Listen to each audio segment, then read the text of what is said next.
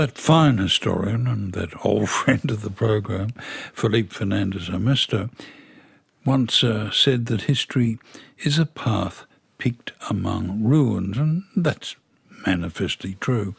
We've always been fascinated by the ancients who built majestic monuments and left written records for us to study. But recently, we've started to realise the rich histories of people who chose not to stay put, who passed knowledge down through story and song rather than via pen to paper. It's this untold story, this untold history that's long fascinated my next guest, writer, broadcaster Anthony Satin, Sattin. And it's the subject of Anthony's new book, Nomads, The Wanderers Who Shaped Our World. Anthony, welcome to the Little Wireless program. We've looked at a few manifestations of 21st century nomadism lately. We've talked about the grey nomads who scuttle around the highway. I saw one with the saying, "Adventure before dementia" on the back of the caravan recently. And of course, we also did a program on the phenomenon of the digital nomads. We might get round to talking about them later, but you're concerned about the great sweep of history where you see them being ignored and even worse, vilified. Yes, I mean, we're living through, a wonderful, wonderful time for writing history and reading history, because a lot of things we all took for granted when we were growing up are now being questioned, partly stimulated by decolonialization, Black Lives Matter, feminism. And it was in that spirit that, and also because of Brexit, I have to say, that I was wondering about the history that I'd been taught and the history that I'd taken for granted. And having spent a lot of my life sort of either with nomads or with nomads in the periphery of my vision in North Africa and the Middle East, I thought it was time to have a look at their contribution to history. Of course, Australians are very conscious of this because of our growing respect for Aboriginal and Torres Strait Islanders and their mostly oral traditions.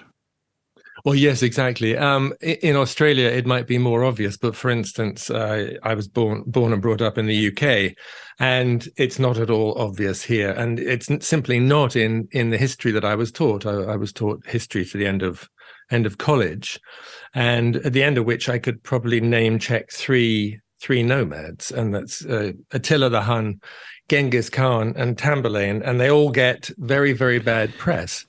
And yet when I went to, when I left school, aged 18, I went to the Middle East straight away. And there I realized that actually nomads are still part of everyday life. And if you're not actually living a nomad life, you're certainly very aware of it, as you are in Australia. We'll get round to those gentlemen a little later. But as I said in introducing you, there's a tendency to vilify the nomad, to see them, I guess, as the other. Well, this goes right back to the beginning of recorded history. There's a very, very lovely story from ancient Sumer, which is now Iraq, from about 2400 BC or thereabouts, which tells us that there's a princess who wants to marry a nomad, and her friend, the story is written as a discussion between her and her friends are saying, "How can you do this? He doesn't wear linen like us. He wears leather. He eats raw meat. He doesn't know how to pray properly to the gods. When he dies, he won't be buried in a tomb." And nobody knows where he's come from. And it's that sort of thing of, where have they come from? Why have they come here, and where, how long are they staying? What do they want from us? And so that anxiety that people have today goes the whole way back. And it is really the essence of what sits at the heart of my book. And that is this tension between settled people and mobile. What defines a nomad, and what's the origin of the word? It's a very, very ancient word. It goes right back to the sort of the dawn of time, to an early Indo-European word, nomos, which has a sort of meaning of the right to graze on a particular patch of land, and therefore implying that there's somebody who is herding animals. And then it sort of turns into nomad, which is somebody who has animals that need to be grazed, and it could be camels or horses or sheep or goats or cows in the United States or bison or whatever. But it's somebody who, and invariably living on land that in England we don't have much nomadism because the land is rich and it produces enough food. But very often nomads live on poorer ground, and where they need to keep on moving their herds around, particularly between summer and winter grazing. Now, we don't tend to associate nomads with ancient structures, but we damn well should, because they were the very first to build monuments. And I'm delighted this is in the book, because it's an archaeological site that's intrigued me for decades. Take us to Turkey. Yes, there's an amazing place called Göbekli Tepe. And it is down near the Syrian border, and therefore sort of not the safest place to go all the time. But at the moment, it's good, and it dates back to about 9,500 BC, which is therefore 7,000 years before Stonehenge or the Egyptian pyramids or just about anything else that's really grand. But it's a series of stone structures, T-shaped columns, about 10 or 12 feet high. A dozen of them built in a circle on a hillside, with two taller ones in the middle, as though there's some sort of community thing going on there, and lots of circles built next door to each other, and some of them buried in the hillside. And this was only discovered in the late 1990s, so there's still a lot of debate about exactly what it means and who built them. We don't really know who they were.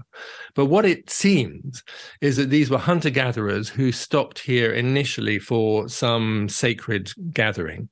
And for a reason we can't quite understand why, maybe there was a volcano or there was some sort of sign, cosmic sign, or something very sacred about this particular spot. And so they started building these monuments. Now, hunter-gatherers, you can't have many of them living in any 1 square mile, because otherwise they eat and hunt everything that can be eaten, and then they need to move on. So in order to maintain this site, in order to build this, what seems to have happened is that these people eventually started domesticating crops, and the first strain of domesticated wheat was found very close to there. So what it seems is you have hunter-gatherers who built this amazing stone structures, which they've decorated with humans and animals, and then they began to settle. You say nomads were the first to tame horses. Well, that's very sensible of them. Yes, it's an obvious, isn't it? Except it probably wasn't obvious while they were just roaming around free. I mean, as I'm sure you know, in Australia, there's lots and lots of difficulties of taming horses, and so this is up in the steppes above the Caspian Sea, and there's this huge steppeland that goes the whole way from Hungary to China, really, across the whole way across the center of Eurasia. And at some point, and it's not quite clear when, somebody had the idea, first of all, of herding them, and therefore you kill the male and you have the female and her offspring, and from that you have the beginning of a flock. And then at some point further on, somebody had the idea of jumping on the back, and this is the beginning of the most successful human invention of all time, and that is, the horse, which up until the 20th century was our main mode of transport. Well, they were a huge weapon of war in the First World War. Yes, exactly. I mean, right up until very recent times, the New York fire service in the 20th century was still using horse-drawn fire trucks. These were, and so think about it, from whatever it was, 3,500 BC, maybe earlier, up until just yesterday. Here's the horse. Extraordinary thing. I grew up on a little tiny farm where we had an old Clydesdale to pull an ancient plough. So I'm very aware of the significance of what you're saying. Is there a possibility that the nomads also invented the wheel? Well, they certainly go together, because the earliest images of wheels we find are among nomad burials, and they're also tied in with horses, because the great nomad burials across that Eurasian steppe that I mentioned, these are huge tombs with a lot of horses sacrificed, and sometimes in the center you have a chariot or a cart with wheels buried with this person. So definitely the two go together. And initially, this sort of nomadic pastoralism, these are people who are herding, going with horses or with ox-drawn carts, and those are their homes. And eventually they had the idea of turning it into a two-wheeled cart that sits behind a horse, which is a chariot, and that completely transforms the nature of warfare. Anthony, I learned from you that invading shepherd kings had a big influence on Egypt. Yes, this is a key moment in Egyptian history, but not one the Egyptians are always happy to tell. They're called the Hyksos, but although we're not quite sure what they called themselves, and they were nomads. They came in along the Mediterranean plain and then down into the Nile Valley. And this was a time after the Old Kingdom and the Middle Kingdom, when the Egyptians had sort of come to a standstill. They were so geographically and mentally insular. They had been overwhelmed by these other people. And what these other people brought was the chariot. First time a chariot was seen in ancient Egypt, and a horse, and a composite bow. Egyptian bows were made out of, up until this point, were made out of a single stick of wood, but a composite bow, longer, made out of several bits, held together with fish gut and things like that, allowed you much greater accuracy and much greater range. And so the Hyksos overwhelmed the ancient Egyptians. This is about 1800 BC. And for a couple of hundred years, they're in Egypt, ruling certainly the north of the country. And then the Egyptians learnt how to use the chariot, the horse, and the composite bow, and push them back out. And that's the beginning of what we know as the Great Egyptian period. From this comes Tutankhamun, Ramses the Great, and all the glory that we know. Well, we're talking on the centenary of the discovery of Tut's tomb, and of course there's a wagon in amongst the goodies. Yeah, there certainly is, and it's quite a few of these chariots. Which there's a lovely tomb just south of Luxor in Egypt, where somebody describes being part of this force that pushes the Hyksos, the shepherd kings, out of Egypt, and they don't really have a word for a chariot, so he just draws one instead. Now, we did a program earlier this year about the Persian Empire, arguably the world's first superpower, and you'd argue that Persians were nomads too. Yeah, initially they were, and a lot of people in Persia, in Iran, still are nomads, and for that reason I mentioned at the beginning, and that is that most of today, what is Iran, is very difficult to farm. You know, it's not good for crops, but it's very good for grazing animals, and a lot of it is either desert or mountain.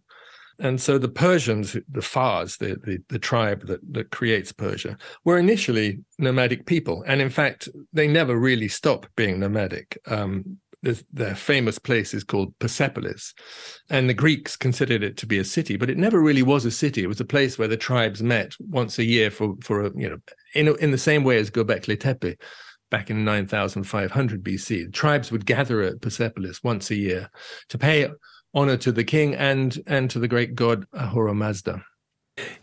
Is it because of nomads that we have the Great Wall of China? I know the answer to this because I've read the book.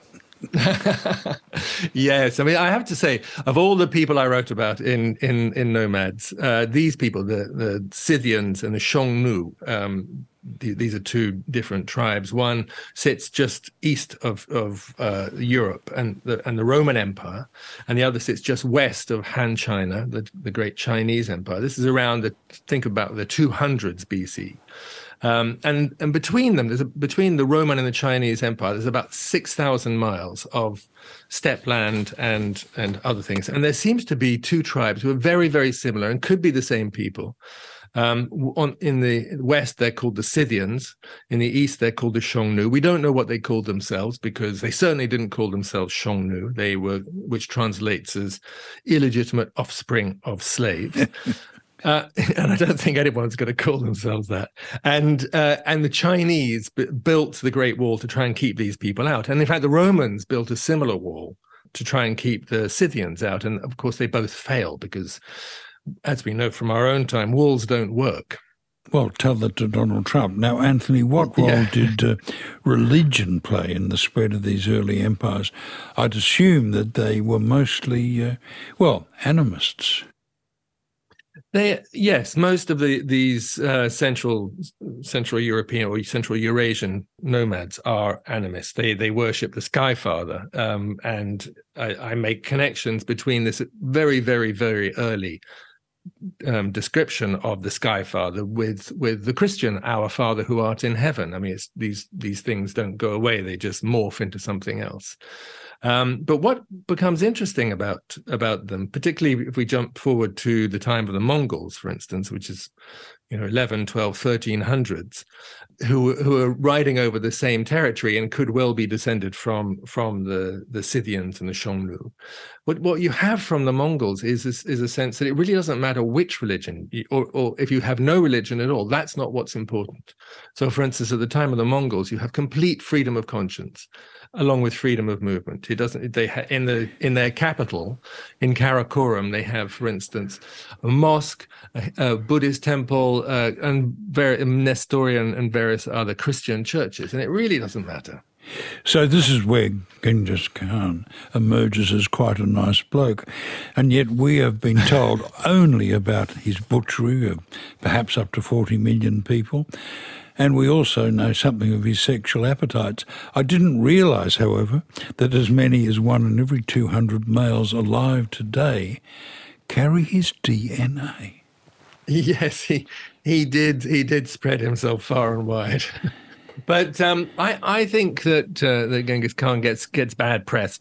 Yes, he killed an awful lot of people, but so did many other people. And I'm not an apologist for the head count, nor for for some of the savagery that went with it. But it was a savage time.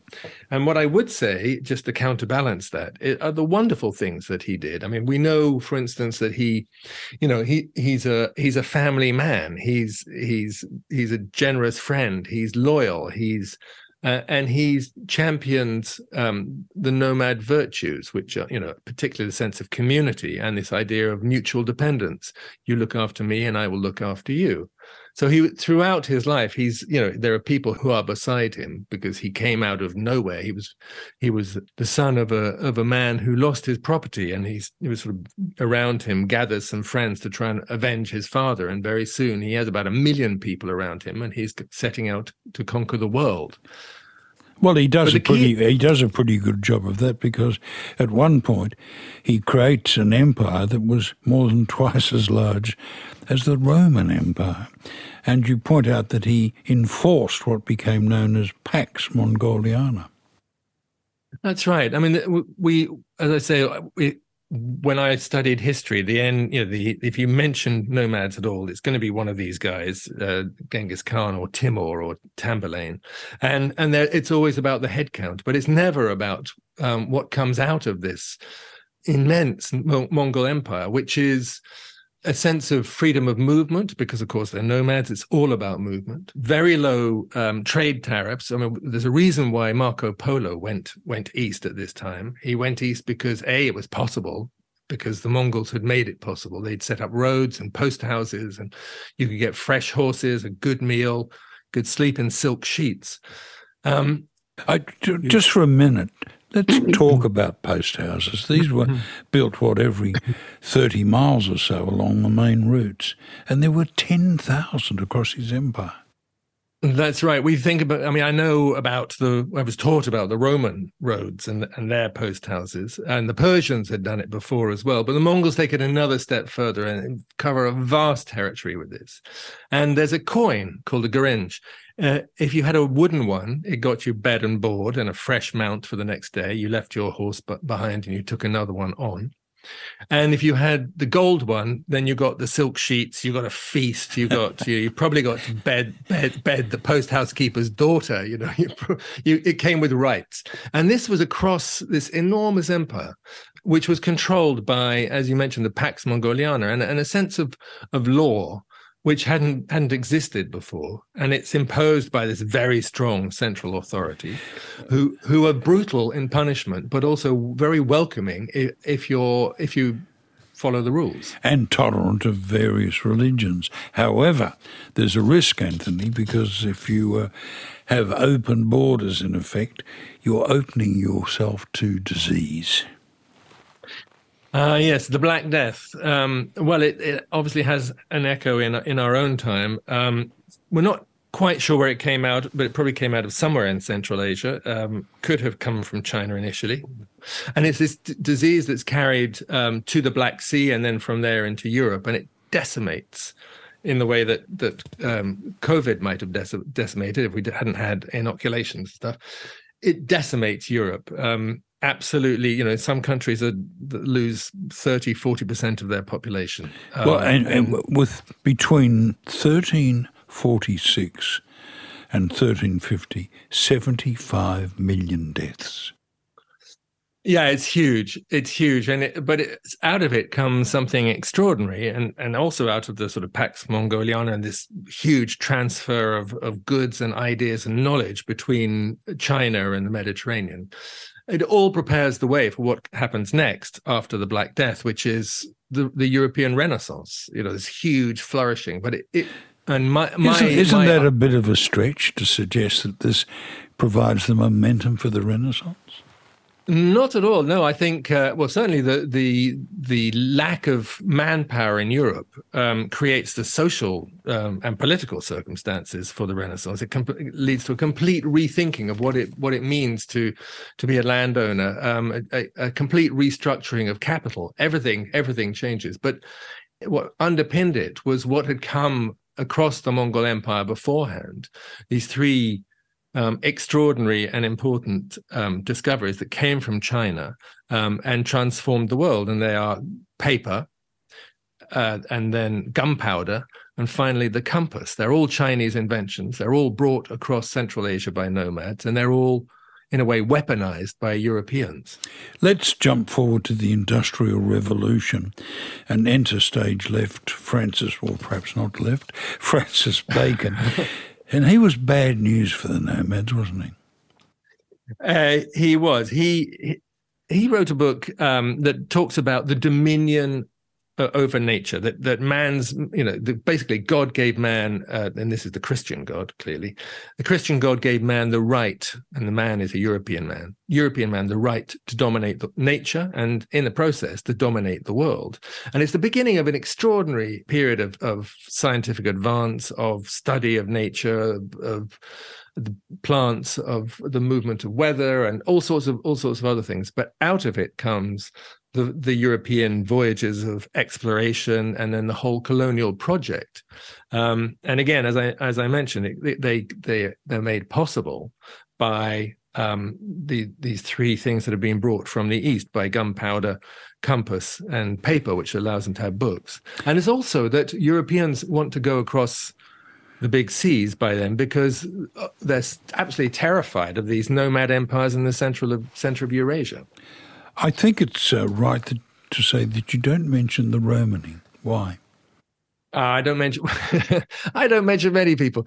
It's my book of nomads. It's not sort of the Oxford definitive history of nomads. It's a particular take on them, and it's a string of stories across 12,000 years. There's lots of people I don't mention, but I think what applies to the people I do mention certainly also applies to Romani and to others. I mentioned at the beginning of our conversation about this distrust of the mobile among settled communities. It's like, well, because who feel threatened, who feel invaded. It's happens in Europe with the arrival of Syrians and Afghans and Persians and Iranians and all others in the last few years. And I know in Australia you have the same problems, and we're going to have these problems for the rest of our lives. But to regard these people who move as a threat is to misunderstand the nature of this exchange. And do you think we're at a point in history where we need to start to better appreciate nomadic cultures, both for what they can teach us about the past and the future? Oh, well, absolutely. I think, the most successful human way of living, culture, civilization, call it what you will, is a hunter-gatherer. The Egyptians came and went, the Romans came and went, the British Empire came and went, the American is on its way out. But hunter-gatherers and nomads have been doing what they're doing since the dawn of time. And long after our cities have crumbled, they'll still be doing it. And I have an idea that the longer this goes, as climate change or climate warming, or call it what you will, gets worse, that we'll start to look at people not who built monuments, but people who maintained the equilibrium of the natural world around them. And we'll come to value their achievements just as much as people who build pyramids. I'd like to end on a fascinating point that you make about research showing that babies will stop crying if they're rocked in the rhythm of walking. Talk to that. Yeah, well, 12,000 years is a long time for you and me, but in terms of human evolution, it's just yesterday. And so yesterday, 12,000 years ago, we were all wired mentally, emotionally, physically to live life on the move. And one of the things that we still maintain as babies is that sense of the comfort of movement. And so when a baby cries, if you pick it up and hold it at a particular angle of inclination and you rock it a particular number of times, that happens to fit in with, imagine being carried on strapped to a human body and that human being on the move, that's when the baby stops crying. And even more than that, the same research, or rather different research, genetic research, if we have time for this, suggests that successful successful nomads rather in East Africa have the same genetic variant as some children who've been diagnosed with learning disorders in the United States. And the suggestion again is those children are still wired to live a nomadic life. They're simply not suited to sit in a classroom and answer that 1 + 1 = 2. And this is a really important point, that the suggestion that you can draw out of that is that nomads in their everyday life are required to come out with a whole diverse way of looking at every problem. And we in our schools do not encourage that in classrooms. And it's time that we paid attention to nomadic thinking. Well, Anthony, you're a fascinating fellow. I've been talking to Anthony Satin, writer and broadcaster, author of Nomads, The Wanderers Who Shaped Our World, published in Australia by Hachette. Thank you, Anthony. Thank you so much. It's been a pleasure. Listen to more great stories that take you beyond the headlines. Ask your smart speaker to play ABC RN.